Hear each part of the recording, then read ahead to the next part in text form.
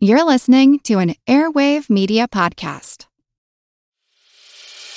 As a longtime foreign correspondent, I've worked in lots of places, but nowhere as important to the world as China. I'm Jane Perlez, former Beijing bureau chief for the New York Times. Join me on my new podcast, Face Off, U.S. versus China, where I'll take you behind the scenes in the tumultuous U.S.-China relationship. Find Face Off wherever you get your podcasts. Large numbers of Americans unable to pay off loans for real estate bought at peak prices. Factories sending workers home. Thousands unemployed in major cities. Prestigious New York brokerage houses crumbling and dying in the space of a few weeks. Radical groups calling for action, while auctions of land and property continue. Businesses unable to get the new credit they need to keep expanding. Stores advertising big sales while Congress debates and the president reassures the nation in soothing tones. It sounds a lot like 2009. But this describes many of the 19th century's economic crises, recessions, or, as one called them then, panics. Perhaps it should not be surprising. It was a nation conceived and dedicated in a time of recession. The period between the Treaty in Paris and the new Constitution, the 1780s, were a time of economic trouble in which credit was hard to come by. Soldiers from the war were coming home unpaid, with farms ruined. Trade was complicated, currencies were depressed, and a new rebellion was started in the western part of Massachusetts and threatened in other areas of the country. In the 1790s, economics had improved, with a better trade situation with foreign countries and Hamilton's consolidation and assumption plan. Credit became available and the economy boomed, and the first Bank of the United States led the charge. As demonstrated in the young Treasury Secretary Hamilton's plan, the $77 million that the new United States owed could be turned around and used in a sense as an asset. It could be bonded, along with state debt, into one credible instrument. These bonds would be backed by the new federal government's taxing ability, and then could be traded or used as money. At the same time, so that this wasn't a total ruinous scheme, a sinking fund would be created that each year would set aside some funds to buy up some of these debt bond notes and reduce the debt load of the country. It was a perfect working machine. Daniel Webster, several years later, speaking of Hamilton's plan, said that not since the fabled birth of Minerva from the brain of Jove had anything its equal been conceived. The Jeffersonian Republicans, who saw the small farmer and not the big banker as the future of America, were not so thrilled with Hamilton's plan, and they would eliminate the bank when they took power after 1800 in their general downsizing of government. After the War of 1812, though, it became necessary to recharter the bank, and in 1816 they did, with a 20-year charter. The nation would have ups and downs, a mild setback in 1797, a drop when Jefferson ordered an embargo with England in 1807 that devastated the New England states and the seaports of the nation, but nothing on the scale of the Depression or today's crisis. Then came 1819. No one measured GDP in those days. There were no unemployment figures. So there were not the standard numerical ways that economists can make comparison between different times, between today's crisis and what happened then. Yet other descriptions, written descriptions, tell the story. A British traveler in 1819 said, "Affairs are deranged here in the States. Agriculture product sits and languishes. Laborers and mechanics in need of employment roam the countryside. I think I have seen upwards of 1,500 in my travels in quest of work, many without any money at all." Former President Thomas Jefferson who lost a great deal of money co-signing loans for a friend, spoke of how real estate dropped in 1819. Land could be bought, he said, for the price of a year's rent. Real estate was a large player in what happened there in 1819. Land in the West, and at that point, the West was not California, but was Ohio, Illinois, and Indiana, western part of Tennessee. 3.5 million acres had been purchased by Americans. The overwhelming majority of them were purchased on loan from the federal government, some in the minimum lot size of 160 acres. So long as farmers made money on the land, they could finance this debt. But in the 1810s, a series of misfortunes happened. Napoleon's final defeat in Waterloo in 1815 meant that Europe could stop fighting. Battlefields became farms once again, and Europe needed to import less agricultural product from the United States. At the same time, English goods that were stocked up in warehouses needed to find a market. And with the end of the Napoleonic War, they found their way to the United States, crippling the domestic markets for the same products and closing factories. And the War of 1812 and the subsequent government borrowing meant that banks didn't have gold reserves to pay what they owed. An additional factor in the crisis was the revolutions in Mexico and Peru, which made gold and silver harder to come by, which also helped to shrink the money supply. State banks had in the past inflated the currency with their own banknotes. But the Bank of the United States, which was rechartered in 1816, decided to curtail that practice and ask for more from the state banks in gold payments. Many banks started to fail. Along with it, the credibility of paper money. The nation had its first full depression. Cotton prices halved between 1818 and 1820. Land prices dived as land was sold to pay the called-in debts. The paper bubble has then burst, former President Jefferson wrote to his newly reestablished friend and pen pal, former President John Adams. This is not what you and I and every reasoning man seduced by no obliquity of mind or interest have long foreseen. There was outrage aimed at the financial community. In Massachusetts, a group sought to pass a new state constitution in 1820, giving the people more power and rejecting the debtor laws that were on the books. In Philadelphia, writer William Duane, editing the Aurora, attacked the Bank of the United States. William Carroll, a war veteran from the 1812 war, defeated the governor of Tennessee solely on the anti-bank issue. Running against banks was good politics at this time. And it covered over other issues in America. Whether one supported slavery or abolition, everyone was against banks. Though William Duane in Philadelphia was a committed abolitionist, he would cite and support the pamphlets of a Virginia planter named John Taylor, who had predicted the collapse in 1814, 5 years before, in one of his pamphlets, and was now writing pamphlets attacking banks. The president, James Monroe, did little directly, nor was he at the time expected to. In comments worthy of many optimistic presidents since in the face of bad economies, he noted that prosperity is not to be seen in every interest of this great country. Quite an understatement. But there is generally much to rejoice in the felicity of our situation. Translation into 2009 speak: the fundamentals of our economy are strong. Madison rejected proposals for money relief programs or for public work programs from the federal government.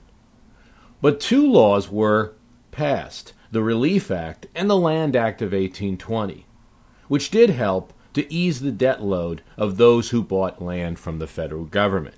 For one, they allowed Americans who were currently defaulting on their loans of Western properties to turn in the land back to the government and receive a credit for what they owed, substantially reducing their debt load, which would hopefully have the effect of encouraging them to go out and spend.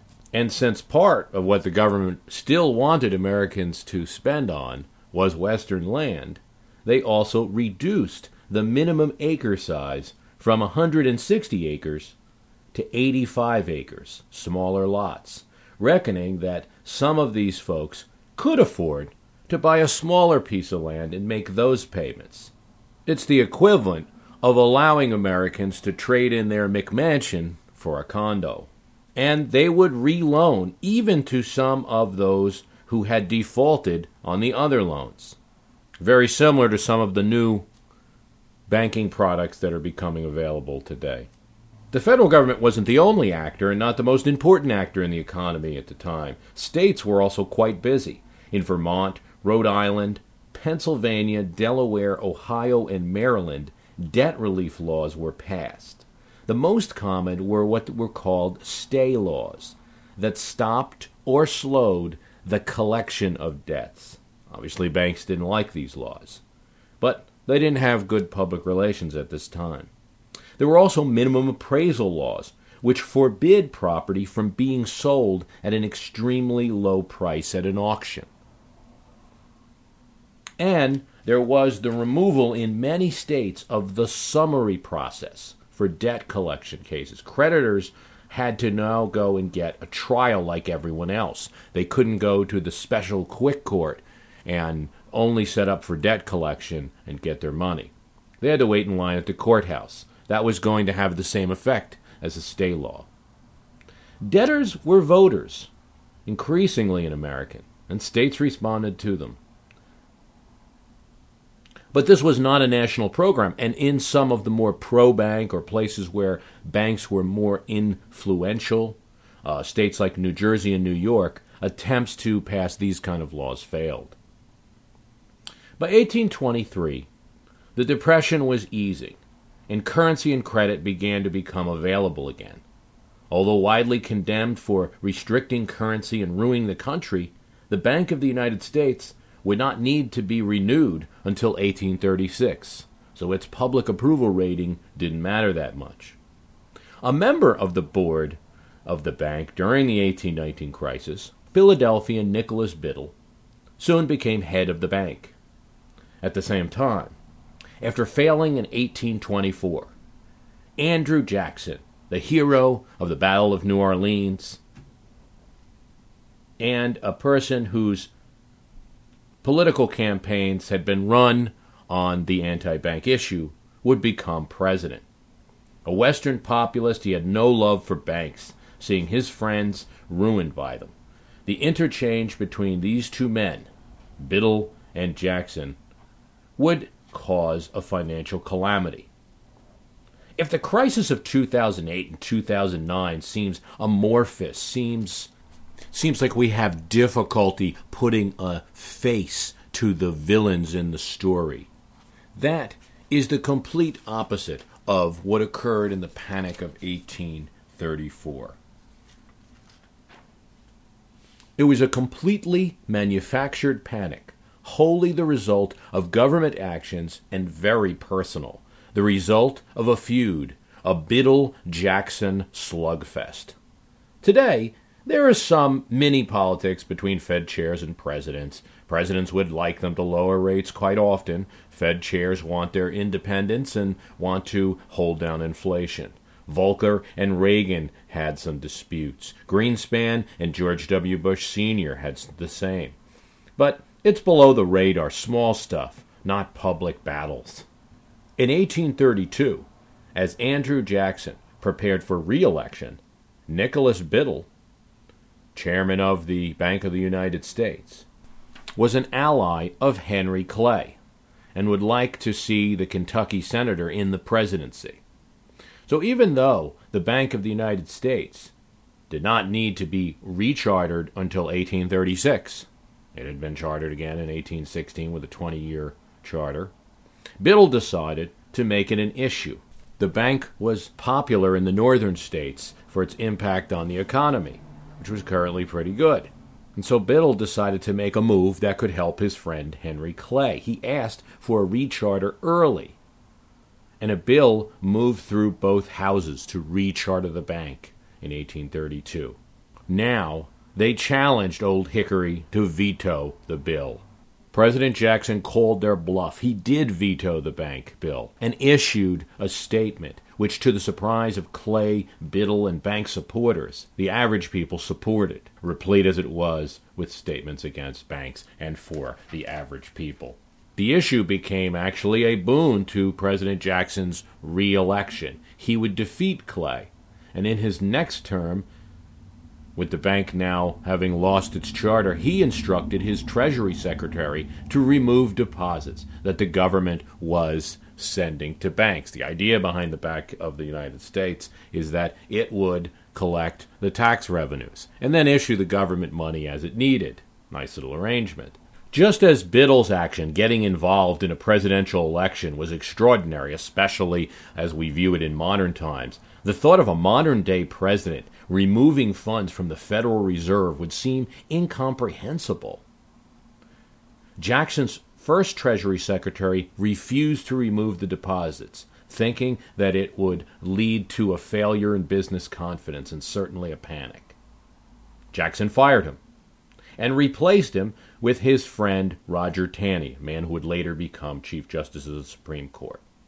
Taney immediately began removing the funds. The Bank of the United States, as we indicated, received tax monies and then allowed the government to draw upon it for its operations. Hi, it's Bruce. Listen, we all know the news headlines are full of wild stories, like how the world is tipping towards authoritarianism, all while somehow simultaneously freezing, flooding, and on fire. It's a lot to take in. But what if, instead of being on the brink of disaster, we're actually on the cusp of a better world? If I've got your attention, then I highly recommend tuning to a podcast that offers a weekly dose of optimistic ideas from smart people. What Could Go Right is the acclaimed news podcast from the Progress Network. Zachary Karabell and Emma Varvaloucas dive into the biggest news and most pressing topics of our time, from climate change to politics, and make the case for a brighter future. Season 5 features fascinating guests like democracy scholar Yesha Mounk on the hidden perils of identity politics, and NPR anchor Steve Inskeep about the importance of talking to people who differ from you, and what Abe Lincoln learned from those conversations that helped him unify the country. It's time to ditch the doom-scrolling polarization and start focusing on some of the things going right. So check out What Could Go Right wherever you listen to podcasts. Jackson's plan was to slowly remove deposits from the bank, use the deposit money to pay for operations of the federal government now, and then, as the government collects tax revenue, instead of sending it to the Bank of the United States in Philadelphia for future needs, he would send these funds to state banks all across the nation. Opponents ridiculed the bank plan, calling these state banks pet banks, and indeed, only bankers that committed some support of Jacksonian Democrats were going to be supplied with money from this new scheme. Still, Jackson moved forward, and it was intensely personal. We'll kill this monster.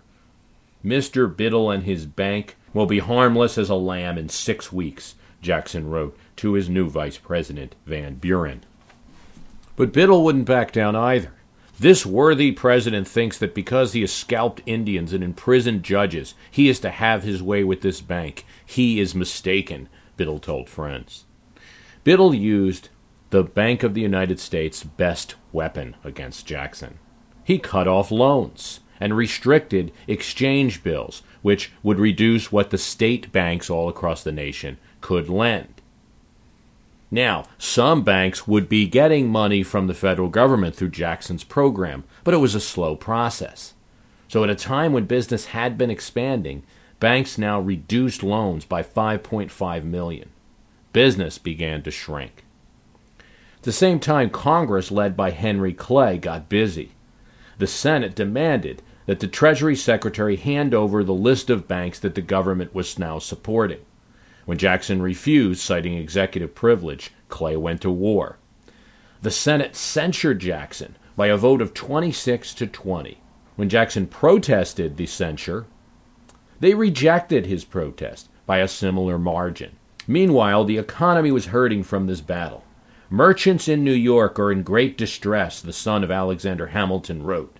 Bankruptcy is almost general, said future President John Tyler. A great desponding among the trading ports of the people, Henry Clay described. When a group of senators went to Jackson in April 1834 and asked for relief, he exploded. "Go to Biddle," he said. "He is hoarding the money in the basement of his bank." Henry Clay was enjoying every minute. In a speech on the floor of Congress, he made the first reference to the party of the Whigs, the anti-Jackson forces, opposing the man they referred to as King Andrew. His tone got so personal that he said the president's head ought to be examined by phrenologists. It was a bloody war, but Clay was benefiting. The opposition was gaining. Democrats were starting to vote in some cases with the Whigs, and independent congressmen were siding with Henry Clay's opposition. The Whig Party would make gains in various elections across the country. And in the last session in the Senate, they would deny the president's friend Roger Taney's appointment as Treasury Secretary, as well as some other appointments. But that was in the Senate, which Clay controlled at this time. In the House, the organ that controls the money, removal actions that the Treasury Secretary was undertaking would be approved, and the bank's charter would be ended. Biddle had won the battle but lost the war. By the spring, he was forced by the other directors of the Bank of the United States to resume loaning out to the state banks and to businesses all around the country, and recovery resulted by the summer of that year. A country of business, a country born at the same time as the Industrial Revolution. The history of America is one of boom and bust, it seems. Great booms, the 20s, the late 90s, the post-Civil War period, the early days of the Republic, and great busts, most notably in our memories and our knowledge, the Great Depression, the Panic of 1893, and 1819. The series of little busts, recessions we might say, 1797, 1808, the aforementioned 1834, 1907, 1920, 1937, 1950, examples of slight recessions in the economy, not periods of non-growth or decline, but not absolute depressions. We definitely had them in 1973, 1979 going into 80, 1980 going into 81, 1982, the so-called Reagan recession utilized by Democrats in that congressional midterm, 1990 going into 91, which helped to sink the presidential re-election of George H.W. Bush Sr., 2001 going into 2003, recession, and leading up to today. Recessions are common. There's no direct pattern. You can't say they happen every 5 years in American history. They appear in spurts, such as the one in 1979, followed almost immediately by one in 80 and 81, with a small recovery in between each. Or they can be separated by wide gaps. They are random. Sometimes there are easy factors to see, such as the battle between Biddle and Jackson in 1834. But other times there are myriad factors, and it's hard to parse. We don't even know a solid reason for the Great Depression, though we can see several indications. When the speculation in real estate and the acceleration of mortgages in 2007 to 2008, many partisans said this is the result of a failed president. Some politics could be connected, and the correlation of a presidency humbled by the Iraq War and the Katrina disaster, and with low approvals to begin with, it was inevitable that the bad economy would be linked to the current president. It's certainly nothing new. When Jackson left the presidency in 1837, and his vice president, Martin Van Buren, took over, the economy again collapsed. Henry Clay remarked, This is the result of a nation subjected to the iron will of one man who endangered our liberties. But was it really? The country that Van Buren had taken over was expanding rapidly. This was the beginning of a new entity in American life, the railroad, the voice of the 19th century, as Ralph Waldo Emerson called it. Land sales went from 1.9 million in 1830 to 12.9 million in 1837. And in the time, 347 new banks were chartered. Great wealth on paper, criticized many.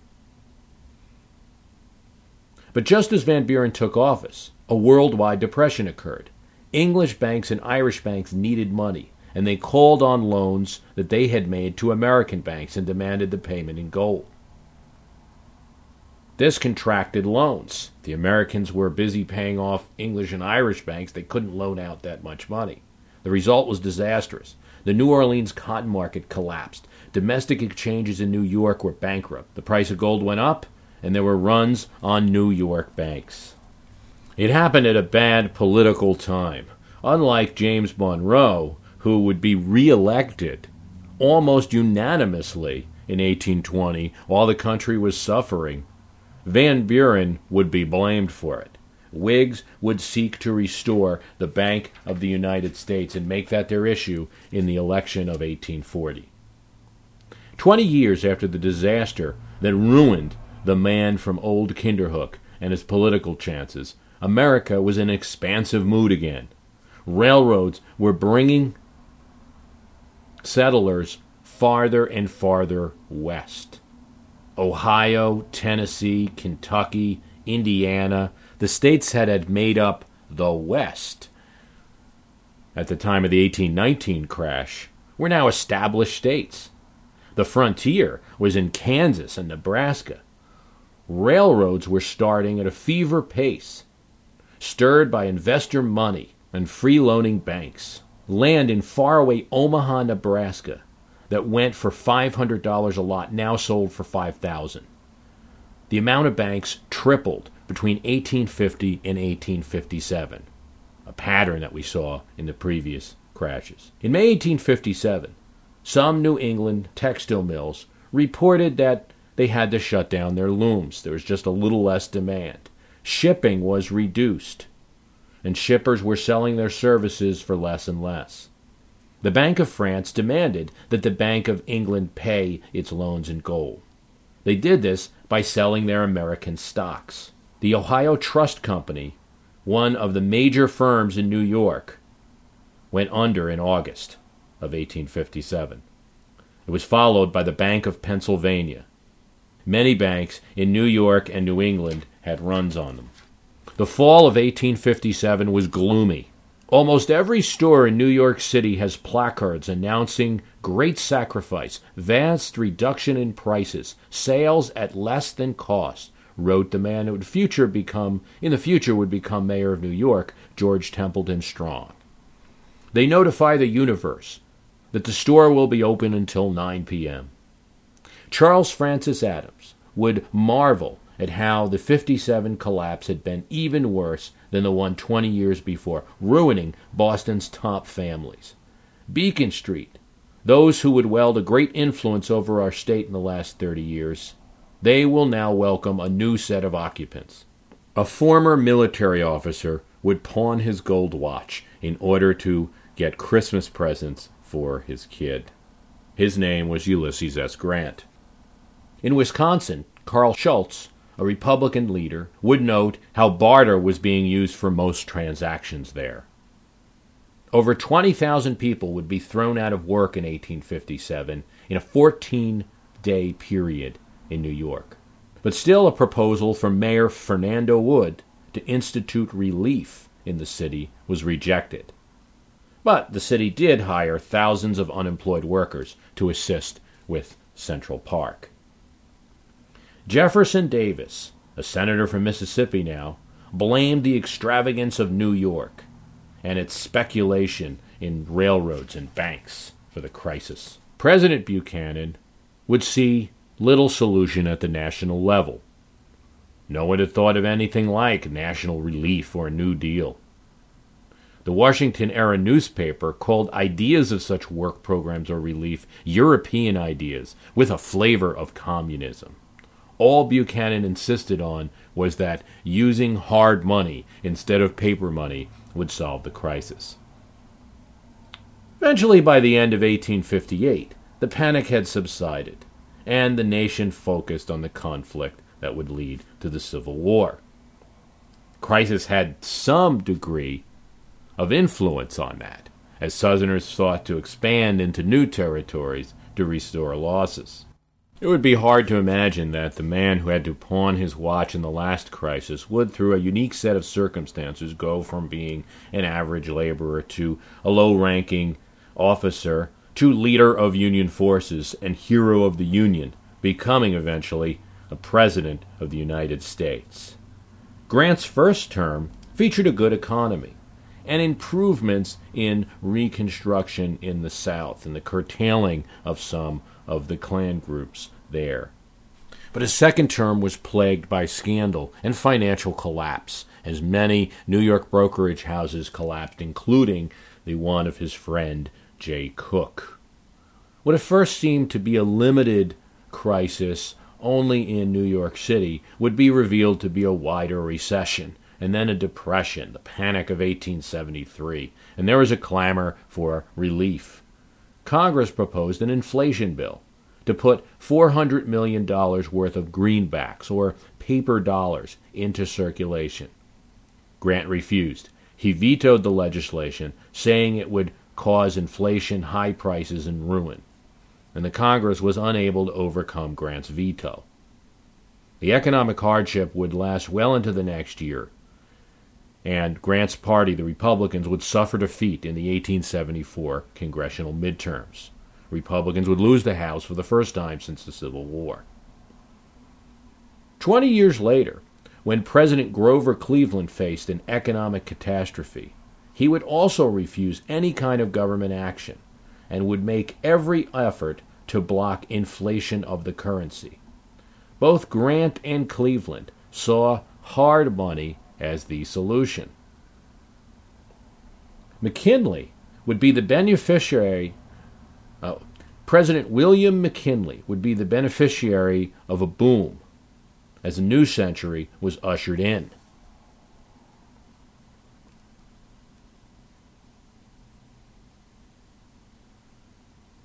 Want to learn how you can make smarter decisions with your money? Well, I've got the podcast for you. I'm Sean Piles, and I host NerdWallet's Smart Money Podcast. On our show, we help listeners like you make the most of your finances. I sit down with NerdWallet's team of nerds, personal finance experts in credit cards, banking, investing, and more. We answer your real-world money questions and break down the latest personal finance news. The nerds will give you the clarity you need by cutting through the clutter and misinformation in today's world of personal finance. We don't promote get-rich-quick schemes or hype unrealistic side hustles. Instead, we offer practical knowledge that you can apply in your everyday life. You'll learn about strategies to help you build your wealth, invest wisely, shop for financial products, and plan for major life events. And you'll walk away with the confidence you need to ensure that your money is always working as hard as you are. So turn to the nerds to answer your real-world money questions and get insights that can help you make the smartest financial decisions for your life. Listen to NerdWallet's Smart Money Podcast wherever you get your podcasts.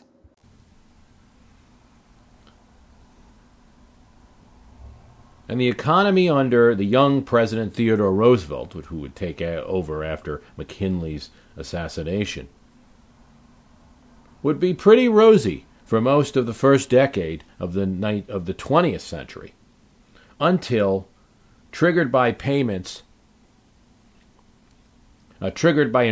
claims from the San Francisco earthquake, several New York brokerage houses and insurance firms would collapse, with a domino effect occurring and the Panic of 1907 set in. As we look at the panics of the past, a few things are apparent.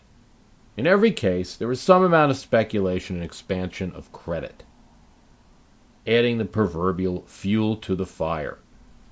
Railroads were the speculation engines of the 19th century. In the 20th century, before the Great Depression, there was an expansion in radios and in automobiles, which created new things to invest in.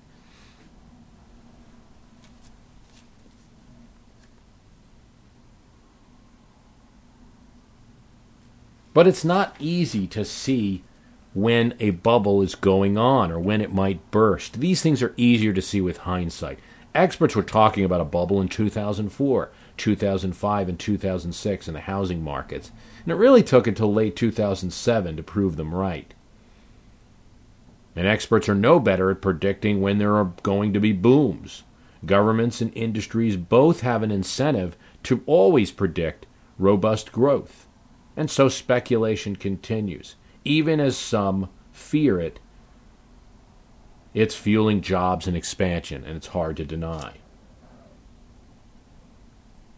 In the early days, economic speculation also had the added benefit of fueling the exploring of the West and the development of the United States.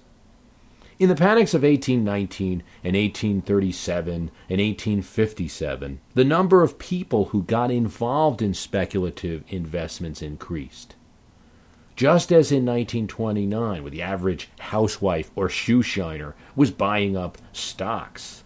In 1857, it was common for individuals to have railroad stocks, and in 1819, many were buying Ohio land. There seems to have been in these crises limited government intervention. Outside of the post office, the government employed few people, and it wasn't possible for a New Deal, nor was it possible in the philosophy of those times. With the exception of James Monroe, who came from a nonpartisan era, who had a unique political situation and was reelected despite the economy, most presidents have suffered if they were unlucky enough to be president during a bust economy. Van Buren, Hoover, Carter, Bush Sr., they would suffer from the pocketbook vote. But in all four cases, it's difficult to put all the blame on these presidents.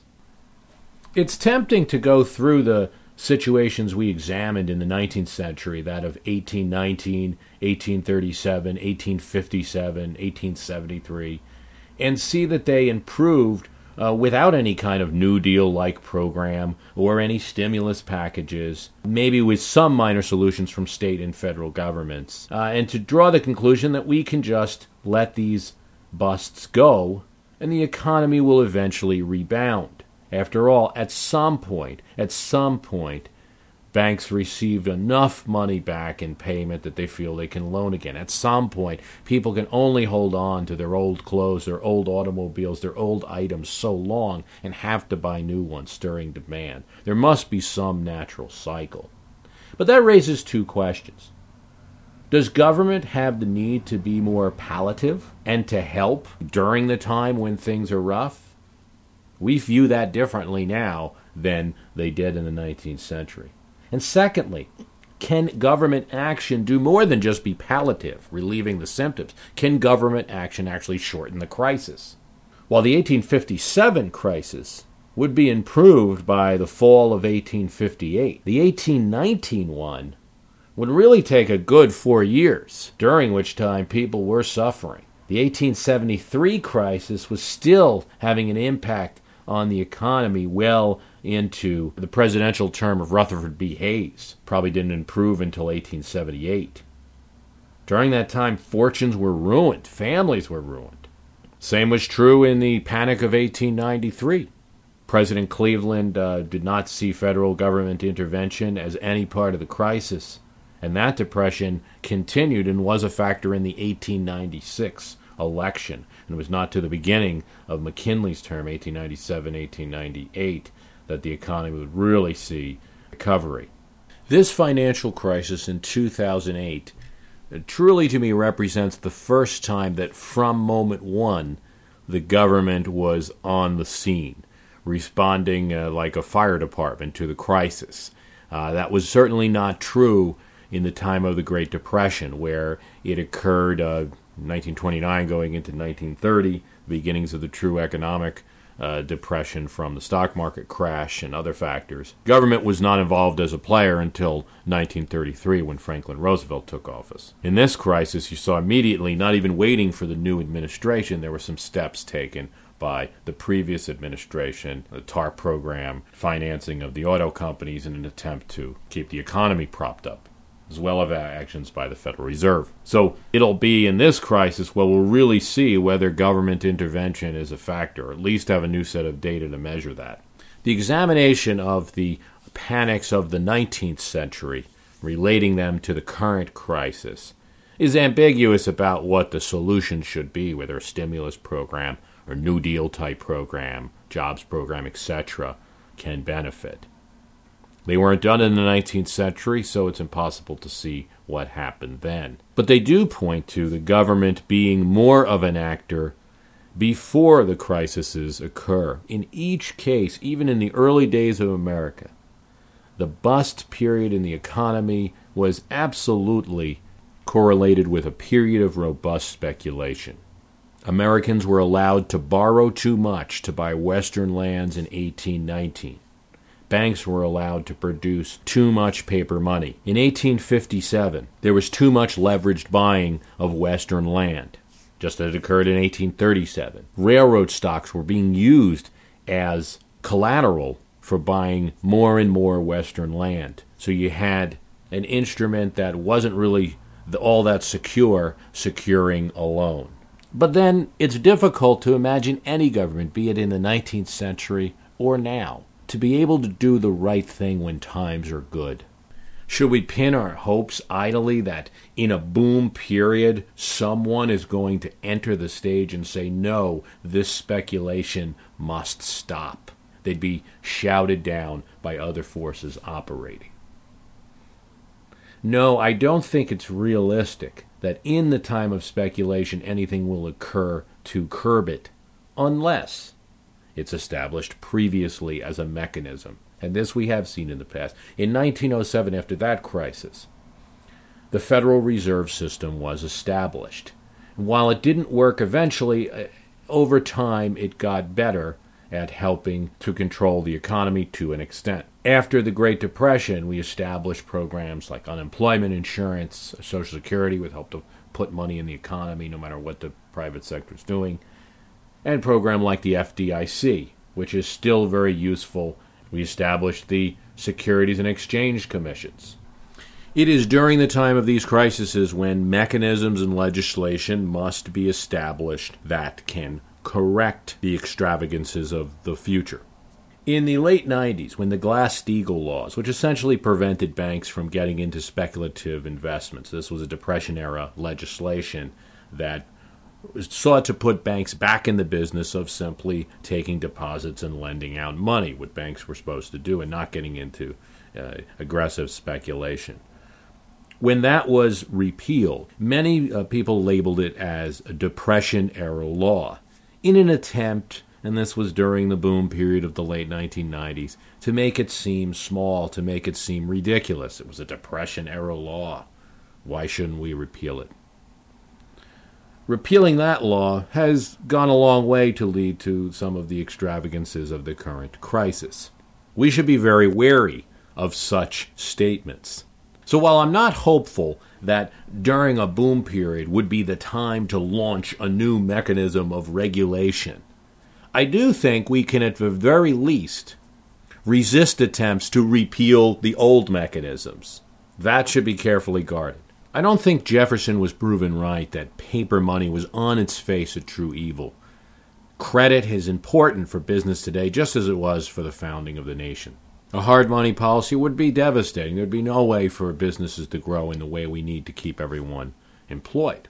But given that boom and bust is so common in American history, aggressive speculation in one period really means that you're taking to some extent from the prosperity of the future. With history beating up politics, I'm Bruce Carlson. We all know how important it is to keep your eye on the money, and not just your own. Stay on top of the latest financial and market news with Yahoo Finance, a podcast that releases new episodes almost every day. You'll hear a brief overview of the biggest news in the financial world, all in 3 minutes or less right after markets close. Check out Yahoo Finance wherever you get your podcasts. That's Yahoo Finance wherever you get your podcasts.